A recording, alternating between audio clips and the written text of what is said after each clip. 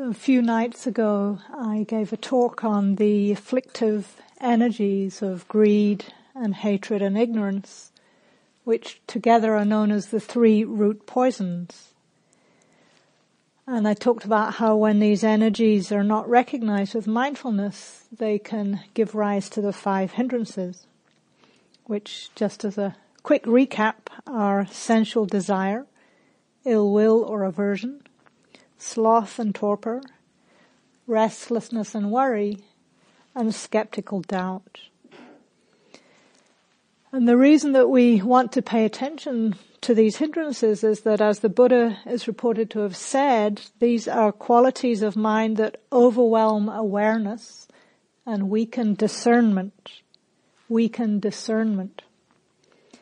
And he goes on to say that when a practitioner is without strength and is weak in discernment, it's impossible to understand what's for one's own benefit, to understand what is for the benefit of others, and to understand what is for the benefit of both.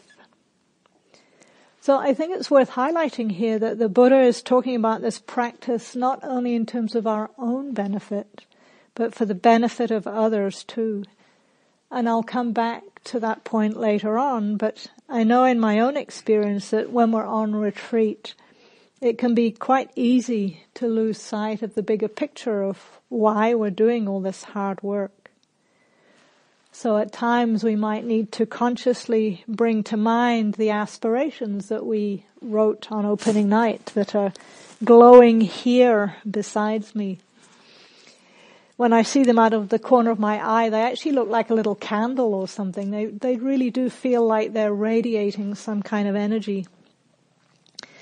So we can bring to mind our aspirations, and we might bring to mind too all the ways that our previous practice has helped to orient us towards a different relationship with ourselves, which in turn improves our relationship with others too.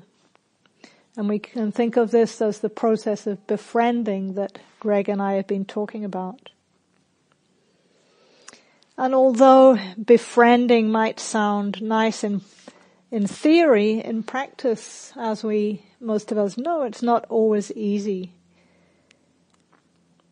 So we've been speaking in the afternoon Brahmavihara instructions how so often when we begin to incline the heart and the mind in this direction, what we often encounter are some of the obstacles to goodwill, to friendliness. And I mentioned early on in my own practice that when I would try to cultivate goodwill, I so often found myself actually lost in ill will, in aversion, which is the second of the 5 hindrances. And I've already spoken quite a bit about the first hindrance of sensual desire. So tonight I'd like to move on to the second hindrance of ill will or aversion. But don't worry, I'm not going to spend the whole talk on that. I actually was experiencing aversion writing about aversion. So just to give a sense of how, in different ways this quality is challenging. So I want to just touch into it before exploring how aversion can actually be a very powerful support for the arising of skillful qualities such as compassion.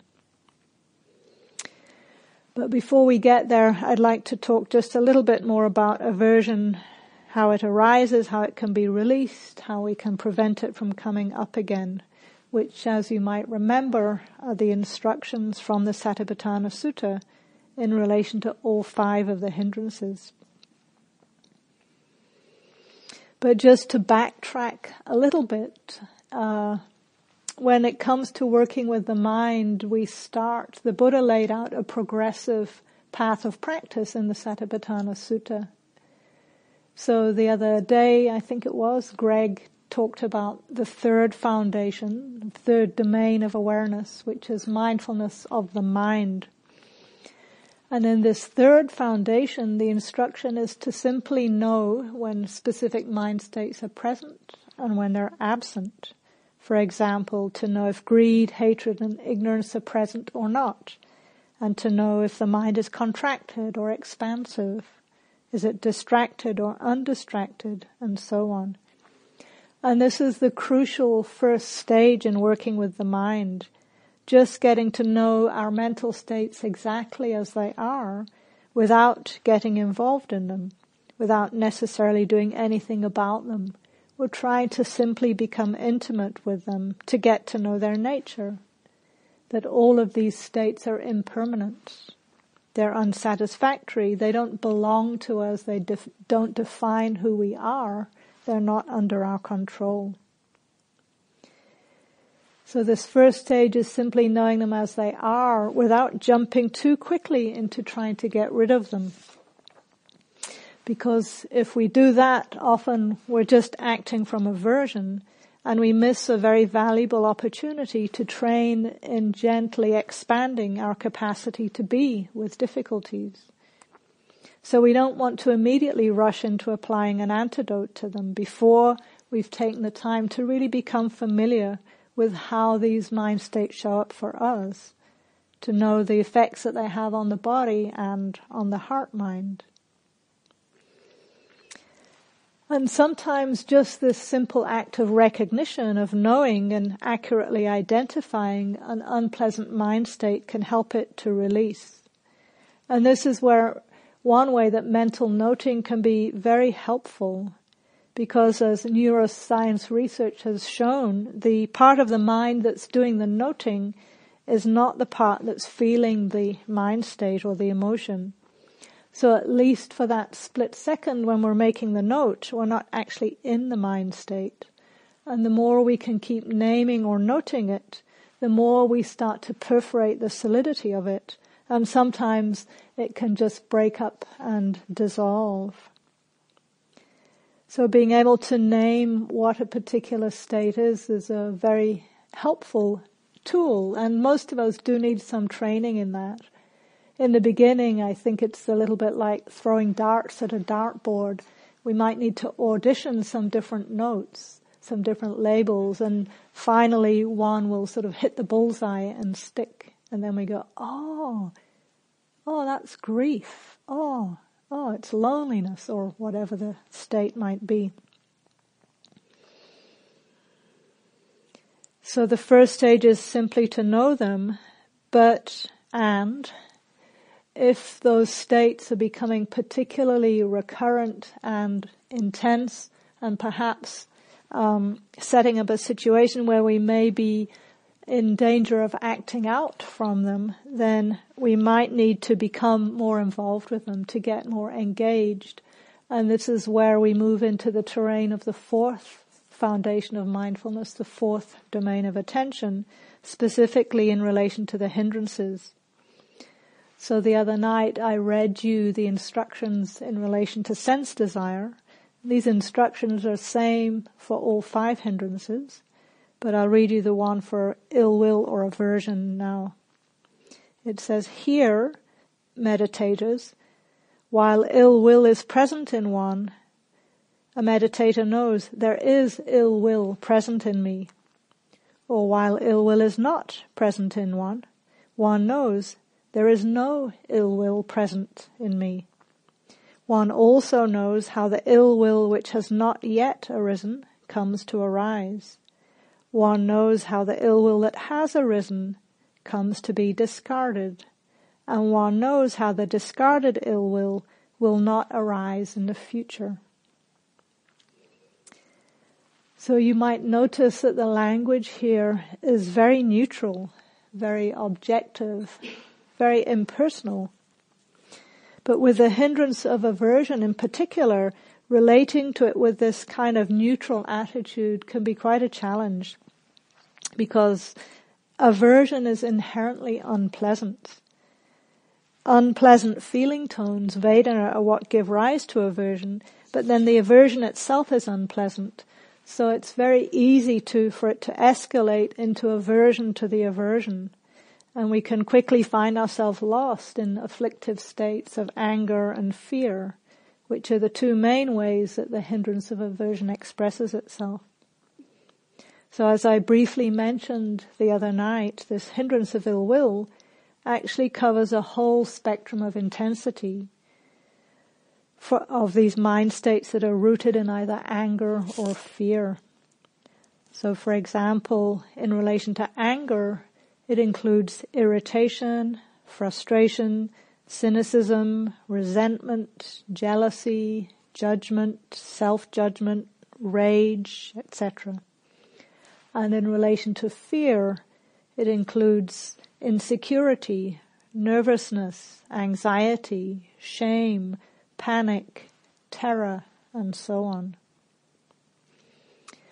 And part of the challenge when working with aversion is again the mind's inherent negativity bias that we've mentioned a few times. Because these aversive states are potentially at least dangerous to our survival, we tend to more easily believe them, to take them seriously and to identify with them, to feel them as me, who I am. I'm so judgmental, or I'm so angry, or I'm so scared, and so on. Instead of simply recognizing the impersonal nature of the mind states, knowing, oh, judgment has arisen. Judgment feels like this. Unpleasant, not liking, not wanting, self-righteousness, tightness in the jaw, and so on. So aversion is unpleasant, and there is that instinctive wanting to push it away. But there's a practice slogan that I found a few years ago that I found really helpful in relation to my own practice, particularly in relation to aversion. And I first heard it from the US Dharma teacher Eugene Cash. He says, if it's in the way, it is the way. If it's in the way, it is the way. And this is really pointing to how any of these seeming obstacles are actually not things to back up and run away from, but when we can turn and face them, they can become resources for our practice that help develop skillful qualities. But again, one of the challenges with our inherent negativity bias and our tendency towards very binary, sort of dualistic ways of experiencing the world, because we so easily judge pleasant experiences as good and unpleasant experiences as bad, when we experience unpleasant experiences in meditation, we tend to label it as a bad meditation session, sometimes even taking it further and labeling ourselves as bad meditators. But as we keep emphasizing, we really are trying not to take these energies personally and to understand that they're just arising due to causes and conditions. We can't always prevent them from coming up in the first place, but we can learn how to work with them skillfully so that they release and open up more space in the heart and the mind for skillful states to arise.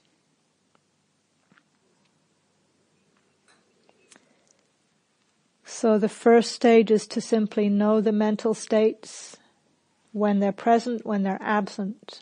And then the second stage is to begin to work with them to understand how these hindrances come up, how they can be discarded, how to not let them rise again in the future. And one of the most powerful antidotes that I know for helping the aversion in particular to release and eventually not to return is the practice of compassion.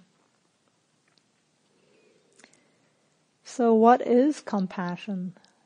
This afternoon, Greg led us in some formal compassion practice, and he described how compassion is the willingness to meet dukkha, unsatisfactoriness or suffering, with metta, kindness, instead of our more usual response of trying to get away from suffering, hating it and pushing it away, falling into blame or self-blame. And Greg made the very important point that compassion takes courage. It takes courage to turn and face into our difficulties. And it also takes wisdom, to see clearly when we're getting caught in aversive reactions and to know how to come out of them. So this pairing of wisdom and compassion we've named a few times as in terms of the metaphor of the two wings to awakening. These two wings being wisdom and compassion. And we can understand pretty immediately from that metaphor that we need both wisdom and compassion to be in balance if we're metaphorically going to fly. So wisdom in this context is another word for insight, for clear seeing, for understanding the deepest truths of our human experience. And compassion is that capacity to turn towards what's difficult, to meet our own and others' challenges with kindness, care, and courage.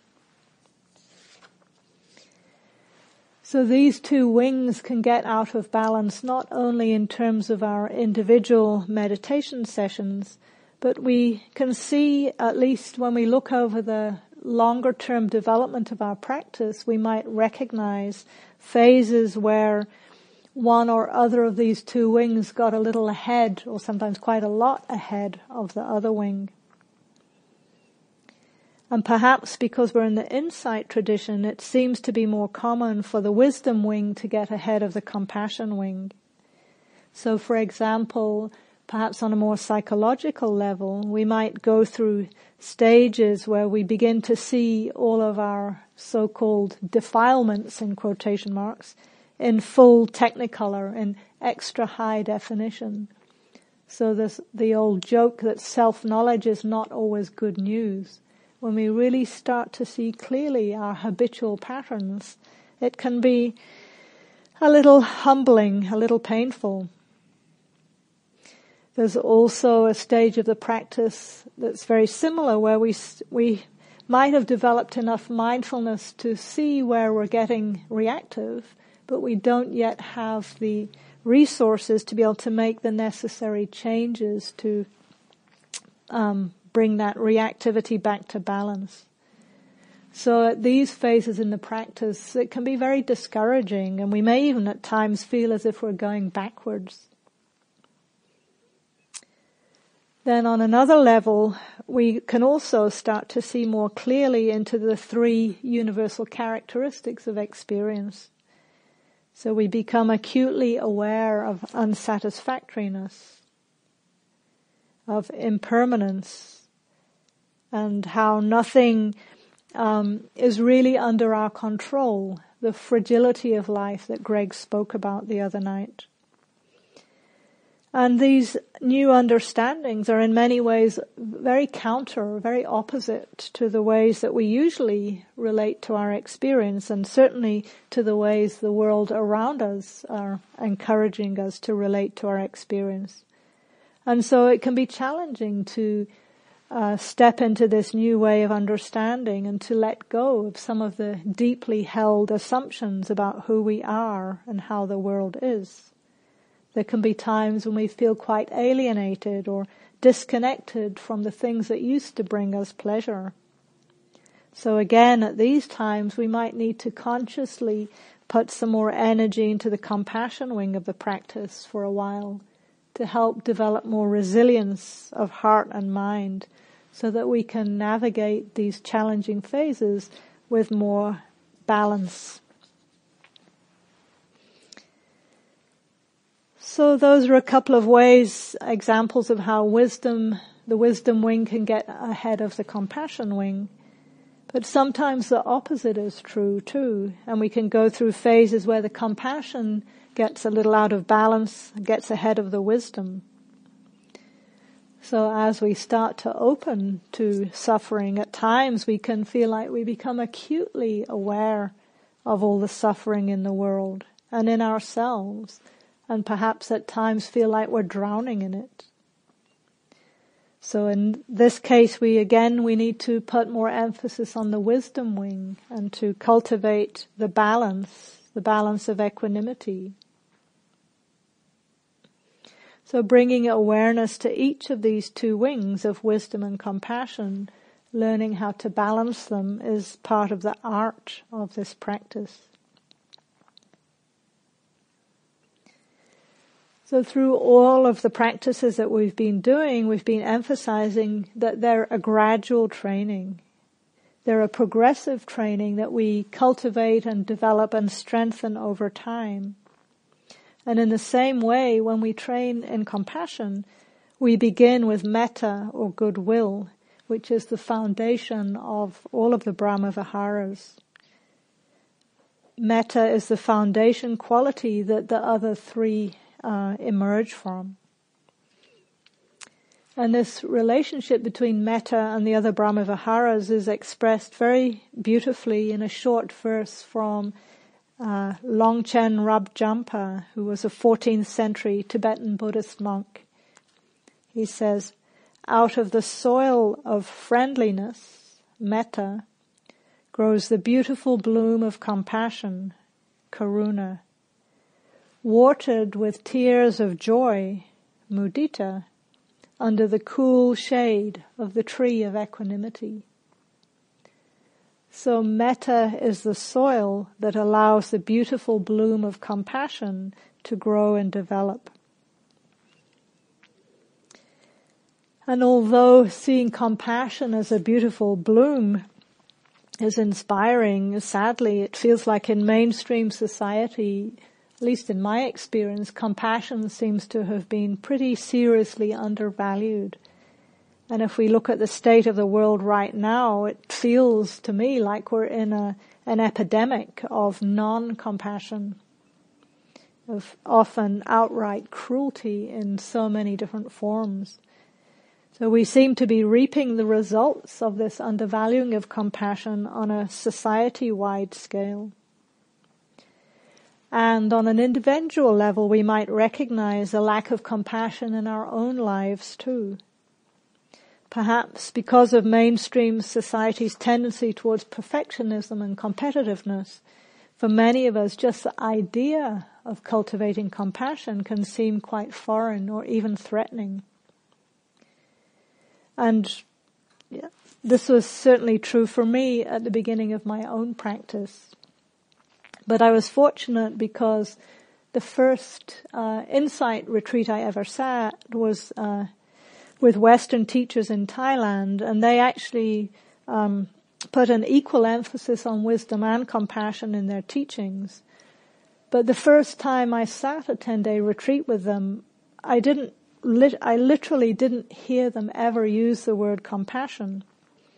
Nevertheless, I was really inspired by that retreat, and so 3 months later I went back to sit with them again.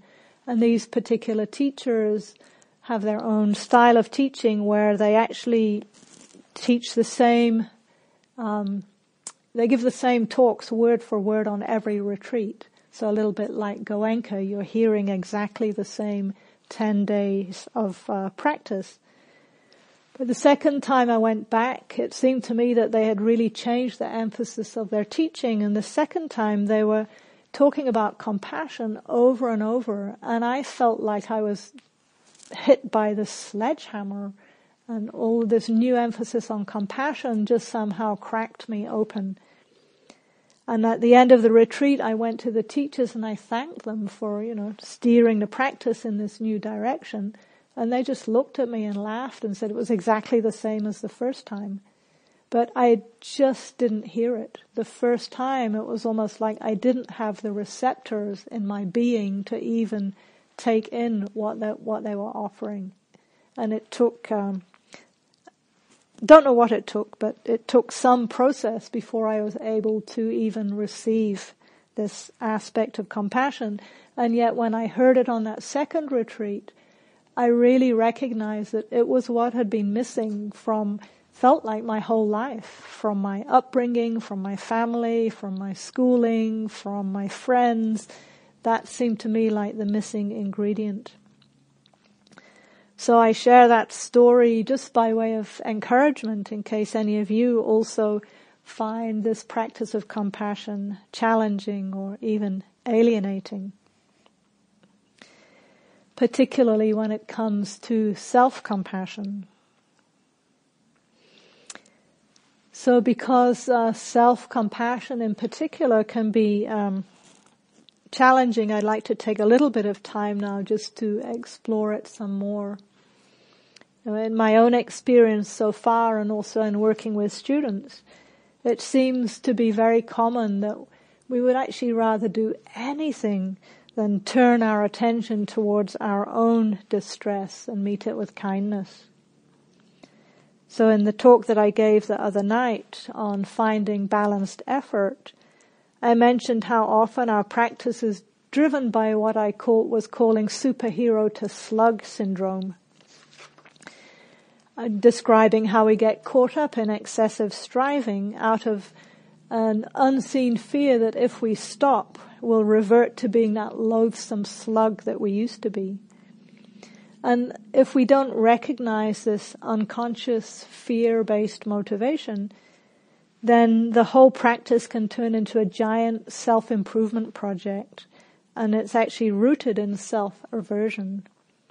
And because the underlying motivation isn't very healthy, the results at times can be quite harmful.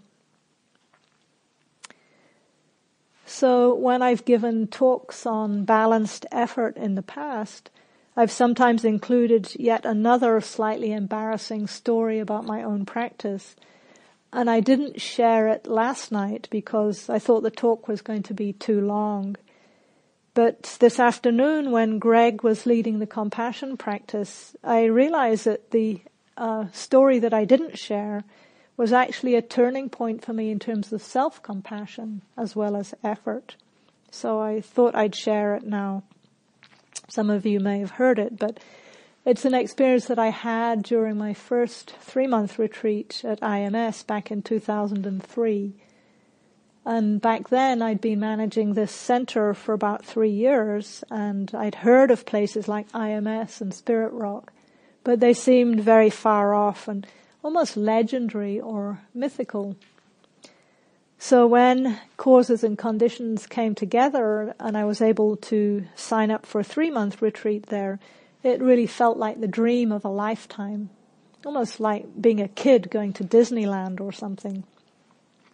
And in some ways I was a bit of a kid. I was still pretty new to insight meditation practice, and I didn't really have any understanding of the need for balance that we've been emphasizing.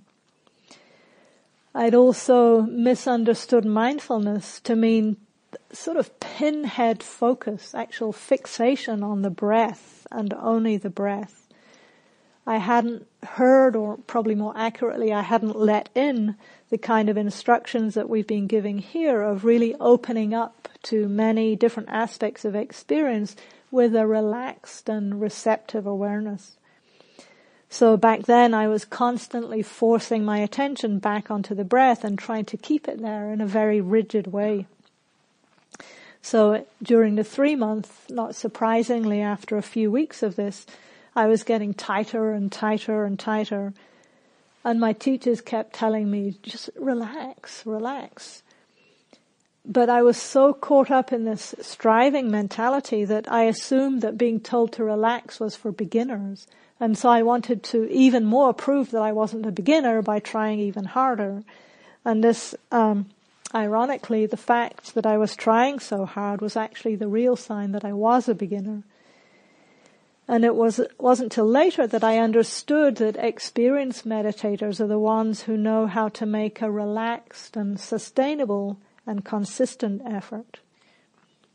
But back then I just was really tying myself in knots with effort, and at one point I just got so tired that I could barely practice at all. So one afternoon I left the meditation hall and I slunk off into the woods to take a walk. And at some point I came across a small stream in a clearing next to the path, and I was so exhausted I just flopped down next to the stream and I lay there watching bubbles on the surface of the stream kind of arise and pop and arise and pop, and a pretty long time went by before I had the energy to get back to the meditation hall. And the next day I had a scheduled meeting with one of my teachers, Joseph Goldstein, and I was so embarrassed about this failure in my practice that I really thought about skipping the meeting.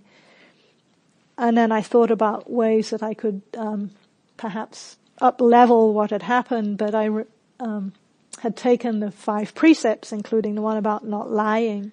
So I felt, okay, I'm just going to have to go and front up. So I confessed to him that I'd spent hours lying watching bubbles in a stream.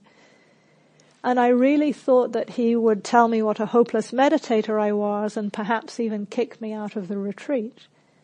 But he didn't. He just smiled and said, great, do that again tomorrow. And this turned out to be a real turning point in my practice, because what I realized this afternoon was that when he told me to keep watching the bubbles, what he was actually offering me was compassion. He had seen how tormented I was by inadequacy, and he just met me, and instead of judging me, he offered me kindness. Perhaps because I was so tired, my usual defenses were down, and I was actually able to receive it. And having had that direct experience of compassion from him, I started to be able to develop a more balanced approach, a kinder approach for myself. So again, sharing that story just to normalize how common it is to struggle with self-compassion. Because so many of us have this very deep conditioning that we exclude ourselves from kindness and care, even as we understand the importance of offering it to others. So quite often, when I'm working with a student who's really tormented by various forms of self-aversion, sometimes I'll suggest the practice of self-compassion, and the common reaction is one of either blankness or actual horror. Because even the idea of opening up to our fears, our vulnerabilities, the places in ourselves that we've deemed unacceptable, those aspects of ourselves that might bring up deep shame. Of course, these can be very threatening to our sense of who we are. So we need to begin this exploration of self-compassion very slowly, very gently, with as much lightness and perhaps even humor as we possibly can. So a few years ago now, I started leading some workshops, exploring ways of relating to the afflictive energies. And I titled these workshops, Transforming Poison into Medicine, which is a phrase that I borrowed from a chapter in a book by Pema Chodron. As most of you probably know, she's an American nun in the Tibetan Buddhist tradition, and she's written many popular and inspiring books about ways of transmuting life's obstacles into resources. And I love the titles of her books. I'll just read you a selection of some of them. They're called things like The Wisdom of No Escape, Start Where You Are, How to Accept Yourself and Others, When Things Fall Apart, The Places That Scare You, Comfortable with Uncertainty, and No Time to Lose. There's definitely a theme there, and what I find fascinating about her books is that we love reading about these themes, but when we're actually experiencing them, not so much. It really is difficult to keep being reminded that turning towards suffering, the way out is through. So even to hear sometimes words such as shame or vulnerability can send some of us scurrying back into our wombat holes, as one of the workshop meditators described it. And the problem is that we can't stay in our wombat holes forever. If we can learn how to relate skillfully to even the most toxic emotions such as shame, it's possible for them to transmute, to transform into deep compassion, even joy.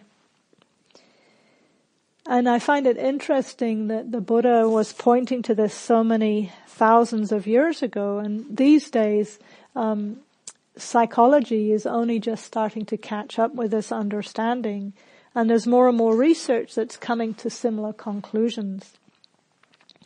So there's a professor of sociology at Houston University, Brené Brown, that some of you might know of.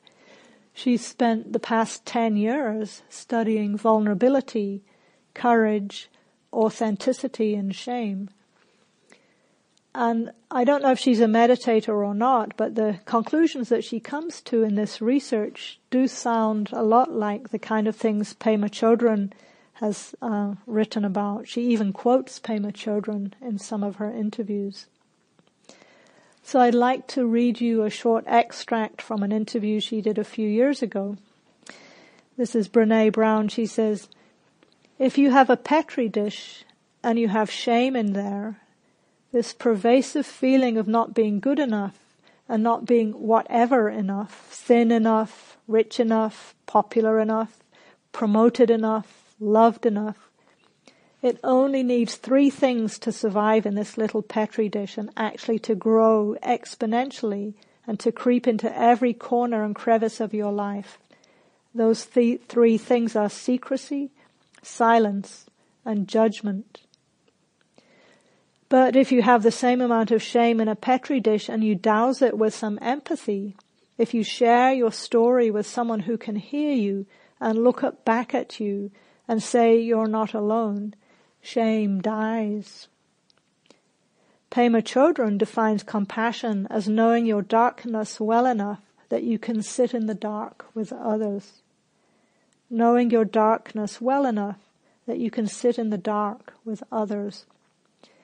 And she goes on to say, which is why it's so ironic to me that people think that vulnerability is weakness, when really letting ourselves fully soften into feeling is one of the most courageous things we can do.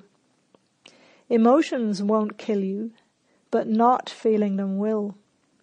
Our fear of emotion can absolutely kill us. Pain won't kill us, but numbing pain kills people every single day. We're the most obese, in debt, medicated, workaholic, addicted adults in human history. Pain won't kill you, but numbing pain kills people every minute of every day. So what's the antidote? To increase our tolerance for discomfort. You do this by practicing being uncomfortable. So how do we do this? How do we work with shame? And I find it very interesting that Brené Brown says that empathy is what makes the difference. In her words, if you can share your story with someone who can hear you and look back at you and say, you're not alone, this is what helps the shame to be released. And to me, what she's describing here is compassion. And in the context of a retreat, we can learn how to do this for ourselves through this process of befriending ourselves. And quite literally, this can mean practicing relating to ourselves as we would to our best friend, a friend who is going through hard times. So I think most of us, at least at times, we do have the capacity to be with a good friend and to hear them, to hear their struggles and their challenges, and to relate to them in a way that's open and caring and compassionate. So if we can take this same compassion that we might offer to a friend and begin to turn it towards ourselves, then over time and with practice, this starts to become more easy. And eventually our hearts and minds become so imbued with this quality that we're able to offer it more fully and genuinely to more and more people, more and more beings. And then, as it says at the end of the sutta that we've been chanting in the evenings, we might start abiding with a heart filled with compassion, abundant, grown great, measureless, free from enmity, and free from distress. So over time, with practice, as our compassion develops, It moves beyond our own self-interest in the direction of more and more altruism, more and more interest and concern for the welfare of others. We see clearly that as human beings we're all in the same boat. We're all trying to reduce suffering and increase well-being.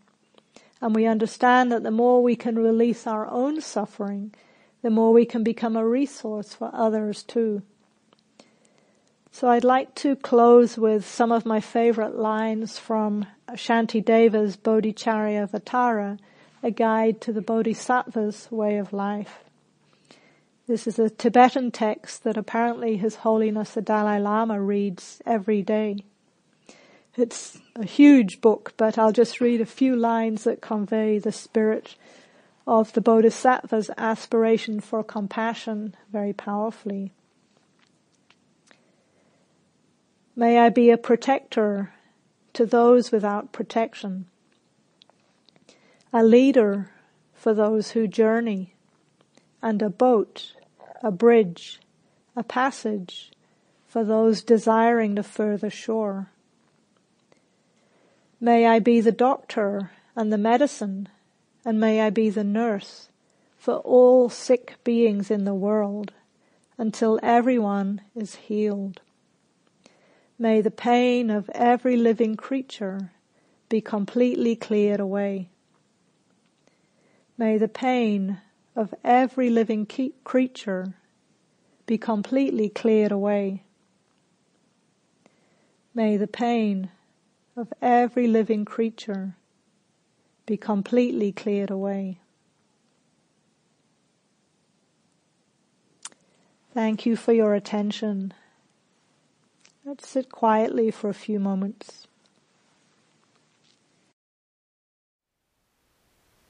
Thank you for listening. To learn how you can support the teachers and Dharma Seed, please visit dharmaseed.org/donate.